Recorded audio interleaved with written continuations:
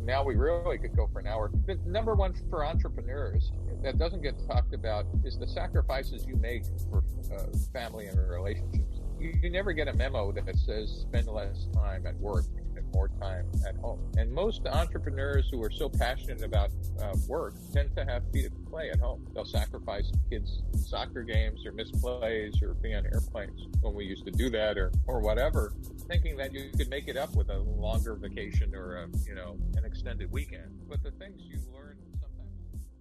Welcome to Innovation and Leadership, where I interview uncommonly high achievers like top investment fund managers, elite special operations soldiers, startup CEOs who sold their companies for billions of dollars, pro athletes, Hollywood filmmakers, really as many different kinds of experts as I can. The whole idea is to hear how they did it and then what advice they have for the rest of us that can be applied to the organizations we're trying to grow and innovate. Thanks for listening, and I hope you enjoyed today's show. This is part 2 of our interview with Steve Blank. If you missed part 1, please go back and hear about the classes he teaches at Stanford and his 8 exits as an entrepreneur and the books and steveblank.com, where he's got 20 years of blogs you should be reading. Steve, I really want to pick up where we left off last time. Can you talk about this idea of building a brand versus just offering a service? Well, in some segments, obviously, like fashion and other places, that the brand is everything, right? Or alcohol or whatever. I don't know about you, but vodka is the same regardless of what bottle you're drinking it out of. And some people will claim you could taste the difference, but trust me, after 2 or 3 shots, it really doesn't matter. But when you see those fancy bottles, it's really like it's marketing, right? It's about creating a brand. Fashion, the same thing. Why do people?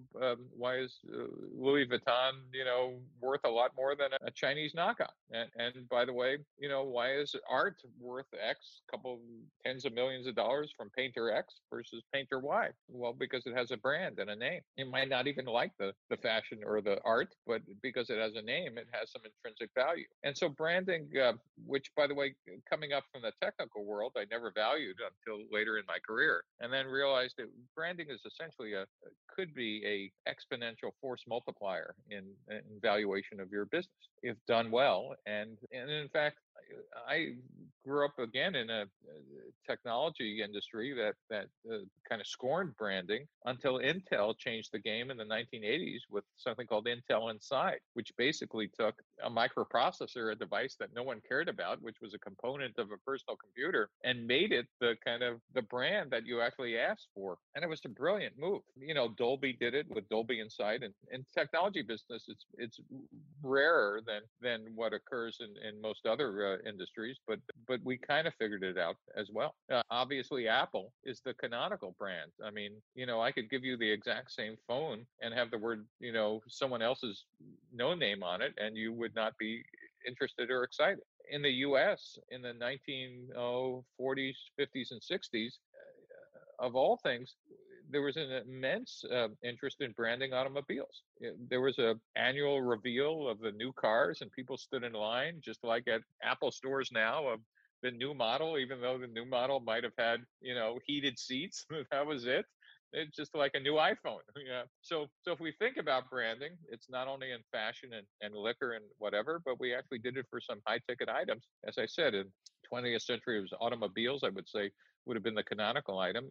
Now in the 21st century, it's smartphones for technology products. So I don't know if I answered your question, but I think a summary is branding is a force multiplier for products. I think one of the things that I have so much respect about your approach is, in general, I feel like you, more so than so many others, have the ability to take a great idea and actually break it down into small enough pieces that I'm not intimidated to start the first one. So I think for me, my next question would be... Full stop. I want all you and your listeners to understand, A, that's true, but why it's true is because I'm not smart enough to understand the whole concept. So no, seriously. So I was the only guy in the class always asking, can you explain that to me in simpler terms? And then realized I wasn't the only one who was sitting there confused, because most people when they learn something, then want to pass it on to you as a completely full-formed idea, not remembering that how they learned it was painfully a step at a time. So this is a big part of education, is and it goes for anybody trying to explain stuff to others, is when you learn something big and complex, remember it's almost really impossible for someone else to grasp that all as one whole piece. And it really is kind of incumbent on you to figure out, well, how did I learn it? What were you confused about when you learned? So thank you for the compliment, but I want to tell you it's not just a Steve skill. It's something we should all kind of practice. It's how do we explain these ideas to others in kind of a bite-sized chunk at a time. So sorry, I interrupted you, but No, but it really is such a service to the rest of us to give us those breadcrumbs that we can actually take down in the bite-sized ways that we actually live lives. So I appreciate you for doing that. people feel like, gee, like you're like assuming, or whatever, where no, most people really do need to kind of learn it, a stack at a time. And as I said, I did it just simply because that's how I tended to learn, is wait a minute, what did this mean? Oh, this means this. And then I think the other piece you mentioned, which is really important for people to remember, is every industry has their cult-like vocabulary, whether it's finance or tech or the military or whatever. And the first time you hear it, you go, "Is this English? Is this, what are these people talking about?" and so you kind of like have to develop a glossary of what. Oh, that just means X, or oh, that is particularly. Trust me, you walk into a military organization and you kind of go, "I know it's English, but there's just been about 15 acronyms in the first sentence." What are these? Well, it turns out they're kind of short codes for what people kind of understood in that cult or that vertical. And it really does, which is why we get these disconnects between whatever industry, whether it's military or finance or tech, between other people, is that we forget that we need to do that expansion and translation. Sorry, keep going. You were actually asking a question. So my question is, I'm wondering if you have any breadcrumbs for me, any step by step here.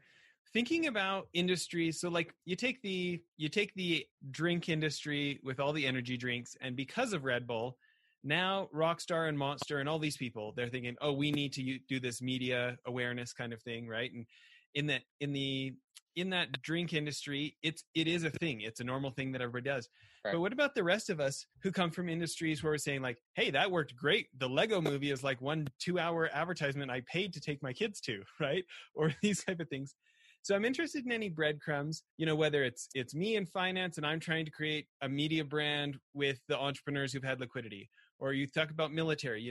I was doing some work with the colonel that was starting up the AFWorks group for the Air Force, saying, hey, we've got so much money in the U.S. military, but our bureaucracy means that we are actually falling behind small little nation states and small little non-state actors who can adopt technology because they can just go pay for it with a credit card right now. And it took me 9 months to be allowed to buy that.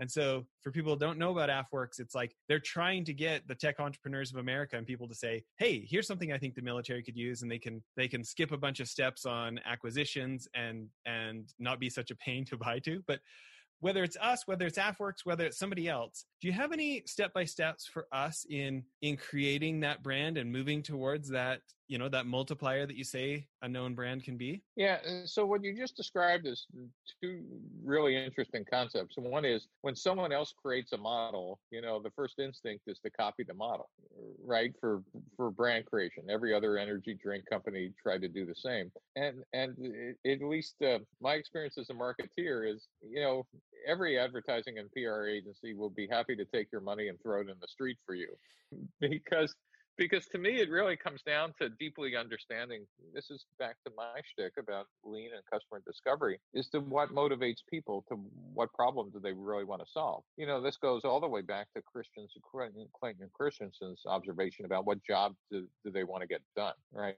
And if you really think about, advertising liquor, or advertising cars or iPhones or whatever, there were attributes about the product that had nothing to do about the product. It had a lot to do with how you wanted to be perceived. Did you want to be perceived as cool or the most technology advanced, or buying the right liquor as sophisticated, or buying the right energy drink of some combination of I don't know what Red Bull, but each one of those brands actually underlying them had a message that was implicit that the brand just focused on, which was less so about what was in Red Bull. Do you have any idea what it's? You don't care, right? It's like, no, it's the can and it's the name. Like, there, I'm sure some geek, percentage who could tell you the amount of RAM and the type of GPU in the next iPhone, but most of us will buy it because it's the next iPhone. Because what does it do for us and our image? Again, as I said, if I gave you exactly the same phone but put in Acme, on our phone, you'd go, oh, I wouldn't pay $1,000 for that. I'd pay, $900 or $90. And so I'll go back to step one is deeply understanding what are the buttons you could push emotionally, and a brand is an emotional connection with potential customers. And so for you need to figure out, is it not feeling stupid about investments? Is it, gee, I look smart to my wife? Is it, no, it's something about my peers that, I'm doing better deals than they are? That is, what is it about the association of the brand? It might not even be we have better returns. It might be, your competitors are emphasizing the returns and you're emphasizing how cool you're going to look to your competitors on the golf course, or your peers on, wow, well, that's the equivalent of, buying an iPhone. Does that make sense? Yeah. And the question that I have on it is, why do you think in the tech world, so many engineers resist that being the case? And they think that it should all be performance, or like in my world, in finance, so many portfolio managers that's don't want to believe because that. They want to believe it's all about what was my return. That's the only thing that should matter. And because I completely believe what you're saying, and yet I see so little people honest about that. Well, as because they're trying to that's build something. yeah, so that's a natural conflict between engineering and marketing almost always. Because usually most marketing doesn't understand deeply what customers want, so just copy what everybody else does, and therefore engineers actually catch on to that. But two is, if you do have some good marketing doing customer discovery, it really requires some education to the engineers. And the education with your engineering side is, listen, focusing on the brand does not devalue your hard work in building the product, because that's the conflict, is that when engineering just spent X months or years building a product and you're not talking about the value of their product, then they feel personally devalued, that you don't understand or appreciate what they're doing. But if they have skin in the game as shareholders, you could point out that you're increasing the value of what they own by actually tapping into something much deeper than in customers who may not care about all their hard work that they put into the product. Does that make sense? I mean, there really is kind of both a psychological and a financial conversation that often doesn't get communicated inside a firm, that says, is the goal to tell everybody how great your engineering is and us go out of business, or not make much money, or is the goal to leverage what you built into something that could have an enormous liquidity event, and it was built on your shoulders, but it will be described differently by screwing with people's heads, by pushing some emotional buttons that will get us 10 or 100x more orders than telling them about the great returns we have because of the great machine learning algorithm that you've invented. And it might be at some point that if that you have enough conflict that those people need to leave the company, that they just don't get, and I've been in that case where some of them just don't get it, that they just don't care. But if you're in the leadership of the company, you've got to decide that what's the right way to optimize, to maximize the goals you want, whether it's liquidity or share or number of users or hopefully all of the above. Does that help at all? I mean, it does. I quickly pulled up my notes thing and just wrote jobs to be done, because that customer discovery point, it's almost like so simple that you would want the problem to be more complex or something, so you could feel smart. But it's like, have I really, it makes me look in the mirror and say, have I really done it? Or how much have I just given myself a pass of claiming I know what they want? So one of the great things about customer discovery, it's the hardest, easiest thing in the world to do. Meaning it's physically easy, but it's hard because it requires discipline to truly do what you just said, which is, do I deeply understand what buttons to push, or am I just going to kind of say, great, now let's hire an ad agency and have them do whatever they want to go do? Or worse, in a startup, outsource this to some experts without you going out. So I got to tell you, the thing that actually freaked out most PR and ad agencies when I was in a startup is, I'd interview them and I'd start with, well, let me tell you what I found after after talking to 300 of our early customers. And here's our brief. Like, can you do better than this? Man, 85% of them right there, like, walked out of the room because, like, they were going to charge me for whatever they were doing for the other 50 companies. And I already had more data than they did.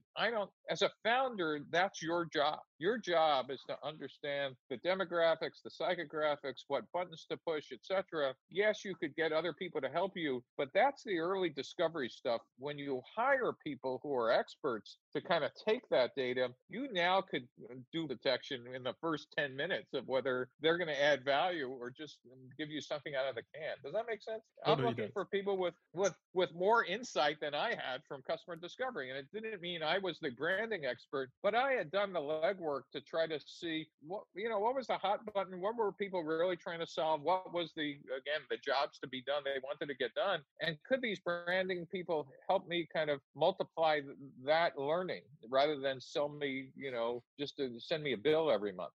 And when you get it right, and here's what happens. I have found that there are few, but they exist, advertising and PR people who love to work with people who've gotten a lot of data and consider it a great challenge to their skill and career to step up, and it becomes a great game. So instead of being the client who thinks they know it all, it's kind of you're working with somebody to kind of help you hit that target.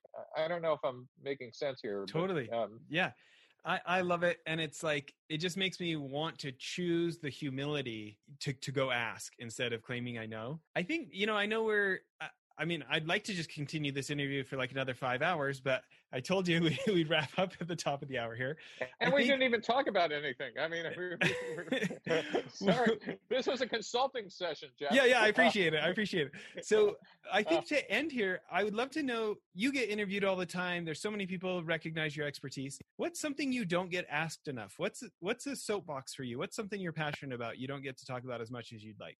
Well, there's a couple things, and now we really could go for an hour. The number one for entrepreneurs that doesn't get talked about is the sacrifices you make for family and relationships. You never get a memo that says spend less time at work and more time at home. And most entrepreneurs who are so passionate about work tend to have feet of clay at home. They'll sacrifice kids' soccer games or miss plays or be on airplanes when we used to do that or whatever, thinking that you could make it up with a longer vacation or an extended weekend. But the things you learn sometimes way too late is you never get that time back. And that investing in your family is probably the best investment you're going to make, because I don't think there's ever been a tombstone of somebody that said he never missed a meeting. It would be much nicer to have yours say he was a great dad or mom. So that's one thing that doesn't get talked about. In fact, if anybody wants to see specifically how I dealt with it, there's a blog post called Epitaph for an Entrepreneur. And it talked about how we accidentally figured out some of these things. And the sad part is, of course, if you're a parent, you don't get your report card until your kids leave. And it depends. And the report card is where they decide to spend the holidays after they leave. So that's one category. The second category that doesn't get talked about, and I'm still struggling why, is this notion of data security and privacy that Silicon Valley has kind of drank their own Kool-Aid to the point of being not only destructive to themselves, but potentially democracy, is that I think people who work at Facebook today are going to be treated like they had Theranos on their resume in 5 years. This is a company that obviously started out with good intentions, and now them and a good chunk of social media have now themselves to believe that they're the good guys. It's actually incredibly destructive to social cohesion, when in fact that wasn't its intent. And anybody who works there ought to be like, and these same people are complaining about the U.S. government's access to data. Google, Facebook, Twitter, etc., have more access to data than any government agency in the world. And in fact, the government's constrained about what they could do, and private companies aren't. It's just the hypocrisy is just huge. Apple is the privacy company. Apple sold out every user in China by giving all their data to the Chinese government. Same in Hong Kong. And so that's another subject. You asked me what subjects I never get talked about. One is the cost of being an entrepreneur for families. The other is kind of the destructive nature of social media. Well, we should just have you back on the show, and we can do segments about each of those. Listen, as you know, I could ramble about any subject you want with maybe some content in the middle. So anything you want to talk about, Jess.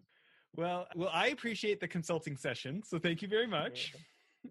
So everybody, please go to steveblank.com. Please go to Amazon and get his books. Steve, as far as Stanford, are there any resources or anything that people could learn more about, like the new class you're talking about with the military or things like that? Sure. So at Stanford, I teach, there are multiple areas of entrepreneurship at Stanford, obviously in the business school, graduate school of business called GSB. I teach in the engineering school in their entrepreneurship group called STVP, which has an enormous repository of lectures and something called Entrepreneurial Thought Leaders lectures, which are a series of videos that your listeners and viewers should watch. They're free. The med school and biodesign also have centers of innovation entrepreneurship. In fact, I think of Stanford actually as an incubator with dorms, rather than, which pisses off people in other departments. But there's over 150 innovation and entrepreneurship courses at Stanford every quarter. It's just. So I teach 3 of them, but there's just an enormous set of resources in the business school online and in the engineering school at STVP, and as you mentioned, at steveblank.com, and I tweet at SGBlank. So happy to chat with you again at some future time, Jess. I love it. I remember I did get to go take one of those entrepreneurship courses where I'd come out to Stanford for a couple of days a quarter. And I remember calling my wife saying, "Do I have to come home? This place is amazing. Can't we just stay?" Right. Amazing. Right. And it's an example of one of the, it used to be Silicon Valley was the cluster of innovation in the 20th century, certainly in the last quarter. Now there's probably about 15 or 20 of them around the world. My test of a cluster is not whether there's innovators anymore, but can you raise $100 million in that cluster? And as I said, I think there are more than just Silicon Valley now. There's at least 3 to 5 of them in China, a couple in Europe, a couple in the U.S., Tel Aviv, actually Herzliya in Israel. But the massive change that's happened is entrepreneurship is now everywhere. That is, the internet allowed, your podcast and other people's blogs and all kinds of stuff than every corner of the world. They could have more information than anywhere. And in fact, angel investors are almost everywhere, at least some size and scale. What makes a cluster, though, is it a magnet for people and talent? That is, it's not a jobs creation program for local people, but does it attract people, and does it attract capital? And is there a culture that, in fact, treats failure as kind of experience? It's a big idea. In Silicon Valley, a failed entrepreneur is considered an experienced entrepreneur. In other cultures, a failed entrepreneur is considered someone who's been run out of town or has shamed their family or their whatever. And so, again, I was just riffing on your observation about Stanford. It's not just the university; it's the entire ecosystem. And what's nice is that this has kind of permeated not only the U.S. culture but worldwide. I think this notion of innovation entrepreneurship is being everywhere is just a phenomenon in the last 2 decades. And I'm proud to have been part of creating that. Just a small part, but part. That's so great. Well, this has been super fun. Thank you for making the time for it. All right. And thanks for allowing me to ramble and babble. You ask great questions, Jeff. Take care. Great.